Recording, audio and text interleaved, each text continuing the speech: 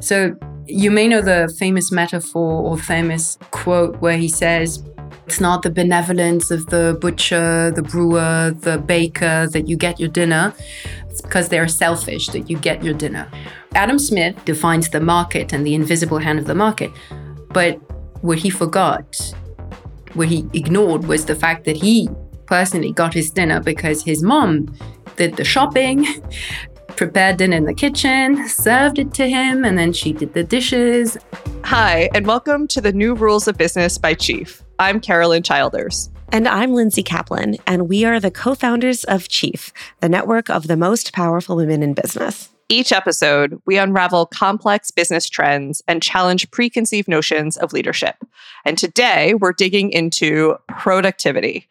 For decades, we've been idolizing this concept of being productive and seeing it as this path to achieving success, happiness, and even better sleep. So today, we've got 5 secret productivity hacks that will boost your performance and blow your mind. Stay tuned, Carolyn, because number 4 is epic. I don't think that's exactly what we're going to be talking about today. What we're actually going to focus on goes a lot deeper than all those tips we've all seen and tried before. Because shouldn't we first ask ourselves why? Why do we chase productivity? Why do we assign this one metric so much importance in our professional and personal lives? And why do I always click on those damn productivity links? Probably because you need some help. Okay, that's a whole other podcast episode. But back to productivity. What do we really get out of all of our efforts to track, measure, and maximize everything? What are we leaving out of this equation? And what would happen to our businesses and even our entire economy if we just stopped? All very good questions. And our guest today is going to help us find some answers. So take it away, Linz.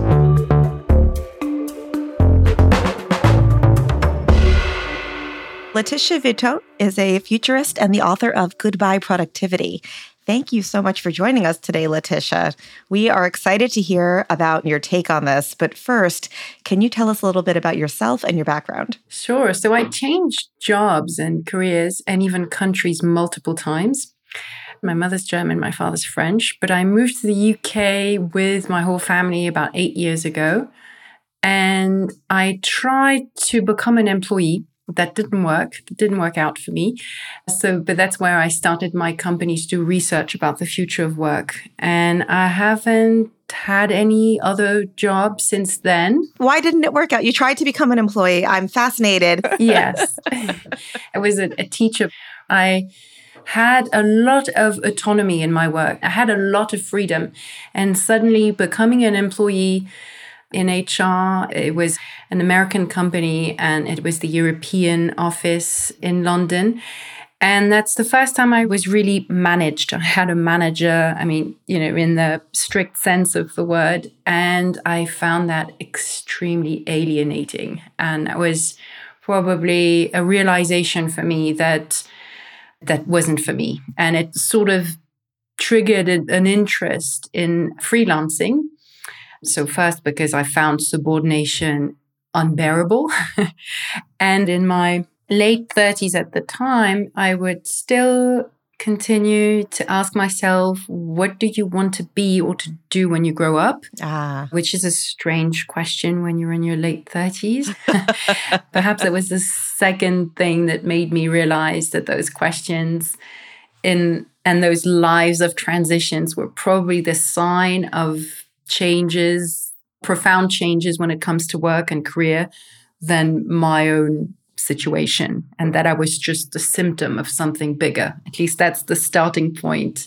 That's how I started writing about the rise of freelancers. That was the first subject, career switches, the impact of the digital transition on the way we work. And that was all before the pandemic. And then the pandemic came and the things that I had worked on became even more relevant. So I realized I had a very good business a thriving business on a subject that was becoming even more topical. So the journey into freelance started to get you to really explore the future of work. Was it the pandemic that got you to shift into the topic of productivity in particular, or what was the motivation for that? So I moved from London to Munich in 2020. It was just between lockdowns. So we had several lockdowns in Europe. It was between lockdowns. But whereas in the UK and France, most schools had reopened or had reopened faster. So children were going back to school in spite of the pandemic. In Germany, they were not. So it's a bit like in the US, schools remained closed for, more than a year.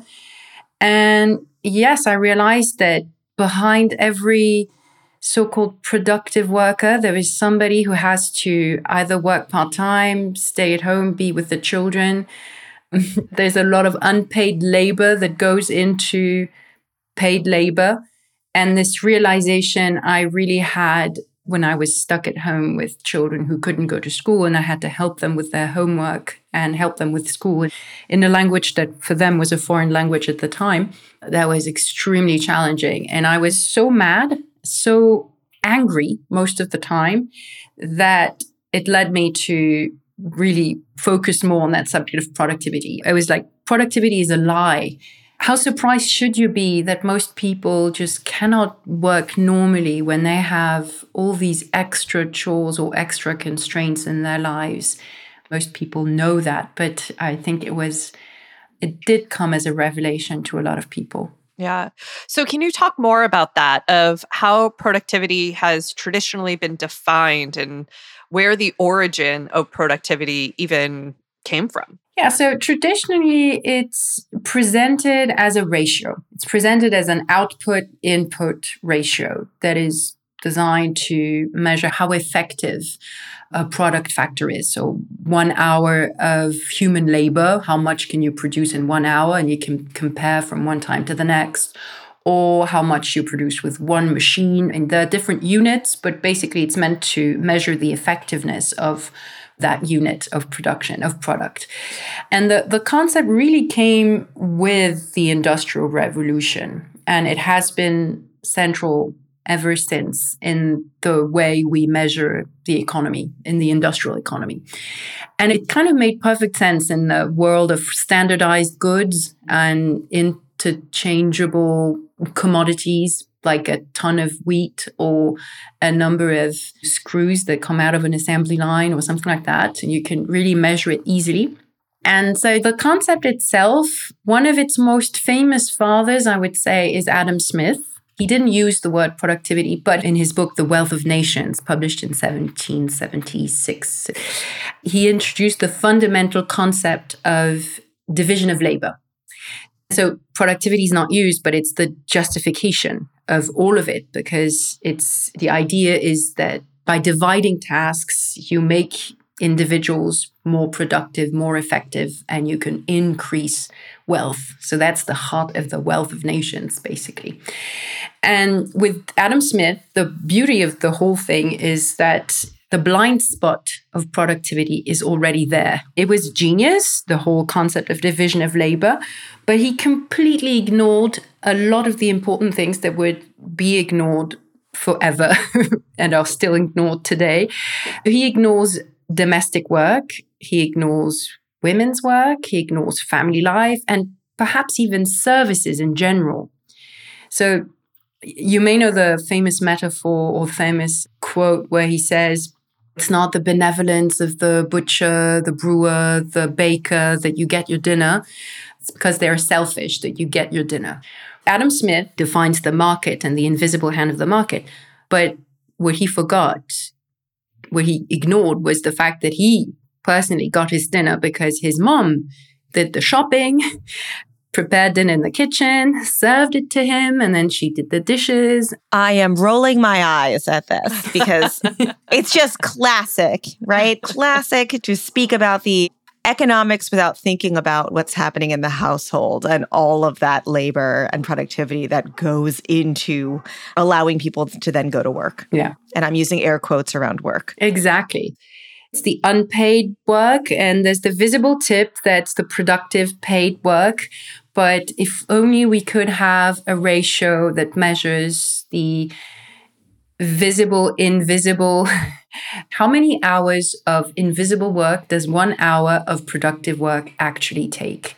If only we could measure that, we'd have a whole different view of the economy. It's the invisible legs of the market, right? Exactly. So we have been, as a culture, obsessed with productivity for years, right? Buying self-help books and gadgets, and all of this is in pursuit of getting more and more and more productive. What caused this maniacal focus on personal productivity? It didn't start yesterday. So perhaps the first thing is that everything that's collective at work has been in decline for a couple of decades. Unions, a sense of identity and belonging to a team. So it makes us think at the individual a lot more. How much more can I individually, personally do to make my situation better? It's increased this pressure and anxiety on individuals to be more productive, as if it was entirely and only up to them to increase their own wealth or increase their own efficiency. And the second thing is the blurring of the lines between work and life. Productivity is everywhere because smartphones and emails are everywhere, and it invades other dimensions of our lives, so that progressively we've started using those metrics and this ideology by asking questions such as, how do we make sleep more productive? How do we make leisure, pleasure, sex, and whatever more productive? And we've even reversed things, that we want to sleep better so as to be more productive rather than the other way around, because the economy is at the service of well-being and not the other way around. And now it feels like it's a normal question to ask, how do you increase well-being so as to increase productivity, as if it was the final goal of everything? And that's a deep ideological change that makes the lives of people a lot harder. Yeah. Well, one of the reasons we were really excited to have you on is that here in the US, the Department of Labor reported in August, I believe, of this year, the first big drop in worker productivity since it started tracking it in 1948, which obviously sent a lot of executives, a lot of economists into total panic mode. And I'm curious if you've seen this trend in other parts of the world. How do you think broader economies and cultures really think about productivity? That's a great question. Actually, we've witnessed this drop in a lot of different countries. So it's not just the US, but it's stronger in the US than elsewhere. I would say that some of the explanations are also kind of interesting, because it's like this surprise, surprise, when there's a lot of turnover, when the knowledge that's usually transmitted from one generation to the next goes missing, and all this informal knowledge about how information is shared and how to work together is not as solid as it used to be. And surprise, surprise, when you have to train others most of the time, or when you go into training because you're just a beginner, you're not as productive. So it's largely the result of all those changes and the Great Resignation and all those people switching jobs that make them less productive. So it's just this focus, or rather it sheds light on all those collective tasks like training others, helping others at work, that are not measured as productivity, but that are no less valuable. So that's perhaps is the first thing. And the second, again, surprise, surprise, when it comes to the US, this came as a revelation. When you have kids at home and no childcare solutions, you're not as productive as you could be without them. And that's a strong difference with perhaps most European countries, where access to childcare is on average significantly better than it is in the US, where the school system is more generous, and probably compulsory schooling starts at 3 in France, at the age of 3. And before that, there are lots of facilities that, are really widely accessible. It's not perfect. It can absolutely be criticized. And when I speak to French people, I criticize it abundantly. But the basis is very, very different. It sounds pretty utopian to me, sitting here in the States, trying to figure out what to do with my 2.5-year-old. Yeah, it does. And perhaps there's one last fundamental difference, I would say, is everything that regards holidays and work-life balance. In Germany, where I live now, they have this beautiful concept of the Feierabend. So fire as in party evening or something, partying. When you leave work, work is behind you. You're not supposed to take it with you. And traditionally, you're not expected to be, at your boss's beck and call and answer your emails all the time. And work stops relatively early, and then you go to the lake and have a swim, and you have all these outdoors activities, and that's just the norm. It's interesting that you talk about that barrier between work and rest. And yet here in the States, we're tracking people's mouse clicks. What happens when we make up metrics to just track productivity of white-collar workers? How can that backfire? It has backfired because there's this incentive to manipulate the metric, that you're supposed to be seen as working. So there's a form of presenteeism, even online, even remotely, where you start to play in the theater of productivity rather than productivity. One concrete example is that you could just switch off your phone and computer, take a blank sheet of paper if you want to create something new and think and just be in disconnect mode for a couple of hours to do some deep work. And that's not something you would do now because you know that others might think you're just taking a nap rather than doing some creative work. And so the incentive is to be seen as being productive rather than to be productive. And this continuous measuring in real time of work, even for white-collar workers, is, I think, backfiring because there is no time to recuperate or to have this fertile moment of, thinking and resting and have these different modes for your brain to renew its cognitive abilities. So I think we've lost a lot in that sense.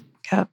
So you were talking before about all of the infrastructure that ultimately really do and should make the hours in work more productive. Do you see research that shows that when you have that infrastructure to support people, that there is that greater productivity? Or are you in many ways just saying productivity is such a flawed metric that you can't measure those things? It is a flawed metric. What you see is you have more GDP.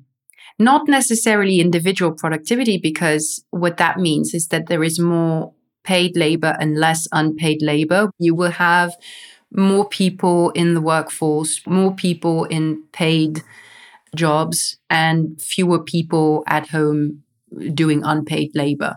So it's, increased GDP, but not necessarily increased productivity, because the way productivity is measured in service jobs, it is usually measured as low. So nurses are regarded as less productive than engineers.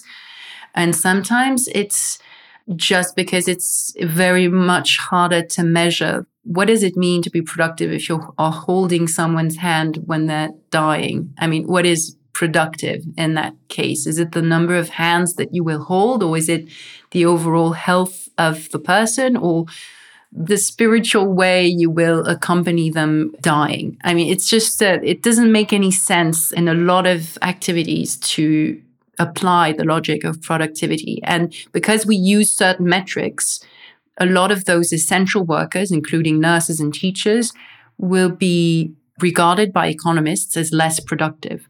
The same with a lot of things, that we need to have more metrics than just one, because if we measure only one thing, then we will have a lot of negative externalities, and we need to keep track of the goal. If the goal of your company is to create value, if the goal of the economy is to increase the well-being of people and their life expectancy, for example, or low infant mortality or things like that, then you have a host of other metrics that you can use to measure the quality of the economy or the way it evolves.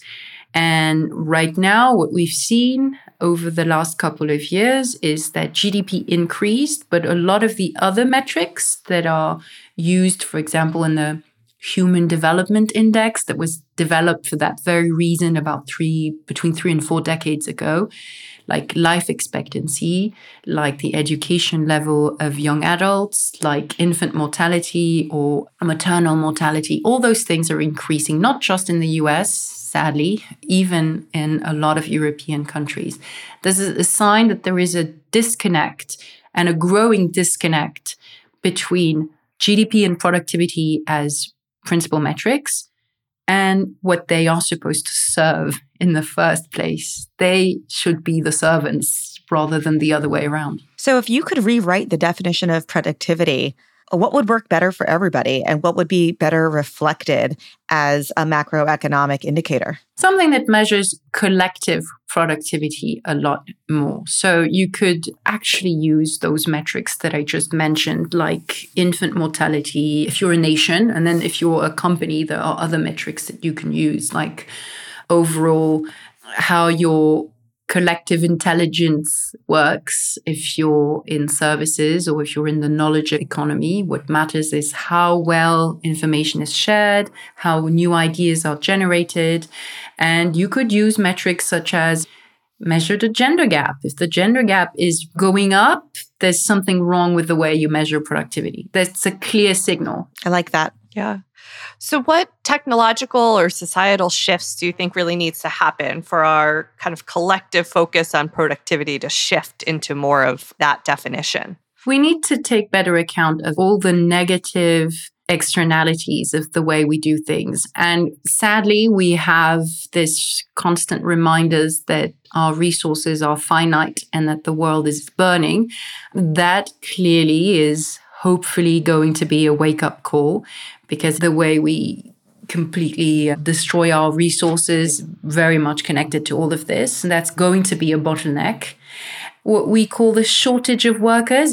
In France, the level of employment of 55 to 64-year-olds is fairly low because they're very much discriminated against. And yet, a lot of employers say that the shortage of workers and candidates is their number one bottleneck at the moment. So this bottleneck, this shortage, is probably going to help people realize that the way we measure productivity is flawed and we need to do things differently. So if you could write a new rule for business that could resolve all of the problems with productivity today, what would your new rule of business be? Easy question, Lindsay. Such an easy one. Just a new rule. So easy. Super easy question. If you're an employer or if you're a manager, design work with a default persona in mind. That is this single mom with 2-year-olds or with babies. If you design work in such a way that a single mom can have an ambitious career and climb the corporate ladder and do any job, then this is the ideal world you want to have, because it means that work is sustainable for everybody else. Those without children, those who are not single, those who are in all sorts of households with different organizations, because they have more free time, because they have better work-life balance, because it doesn't take 80 hours a week to achieve success, to achieve the highest level in the organization. Well, we have absolutely loved this discussion, and we always love to end our episodes with one question in particular, which is, what is the best piece of leadership advice and perhaps the worst piece of leadership advice that you've ever received? I was a teacher for many years. That was the longest job that I had.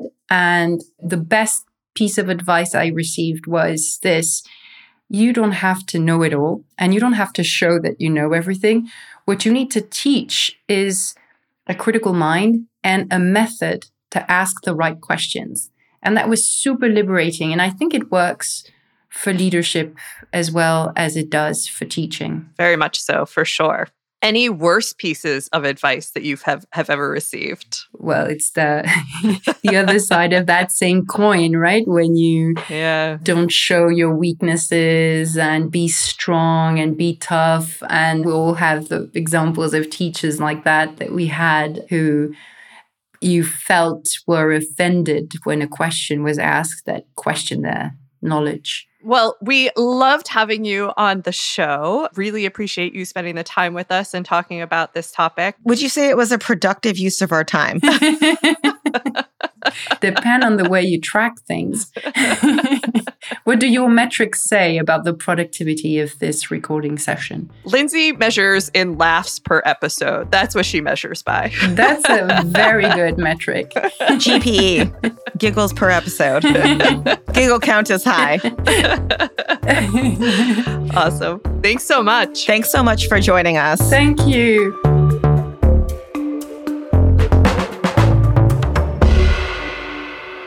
That was Letitia Vito, author of Goodbye Productivity. And while Linz, I don't know if I'm fully ready to say goodbye to productivity altogether just yet. No, I'm ready to say goodbye productivity and hello NapTap. Is that one of your 5 secret productivity hacks, a nap? Because it's not all that surprising. Seriously, though, what stuck out for me is how we get those whys totally backward. We push ourselves to do things like power nap so that we can be more productive rather than the other way around. Exactly. We position productivity as the end goal in and of itself rather than as the indicator. And honestly, it's not always the right indicator to use. And it's definitely not the only one to look at.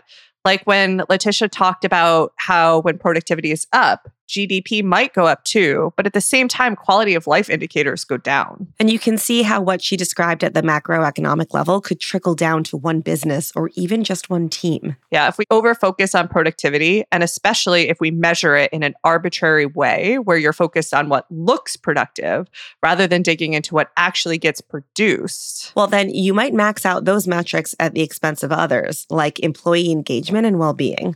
Really true. That's all for this episode of the New Rules of Business by Chief.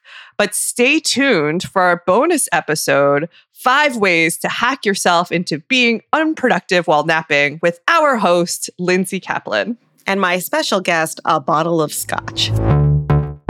And don't miss out on all of our Chief content. You can get more podcast episodes by following this show on your favorite podcast app. And if you're more of a social media person, find us and join the conversation on LinkedIn. But if you're ready to up the ante and you're thinking about becoming a member of the Chief Network, which you should do, head to our website, chief.com, where you can apply. As a member, you'll be connected with the world's most powerful network of executive women. Thanks, Sharon Yee, Courtney Conley, Mercy Harper, Blaine Edens at Chief, and to our production team, Pod People, Rachel King, Matt Sav, Amy Machado, Danielle Roth, Madison Lusby, Hannah Pedersen, and Michael Aquino. Our music is by Colin Hatch. I'm Carolyn Childers. And I'm Lindsay Kaplan. I'm taking a nap. Thanks for listening. I think everybody else thinks we're as funny as we do. No.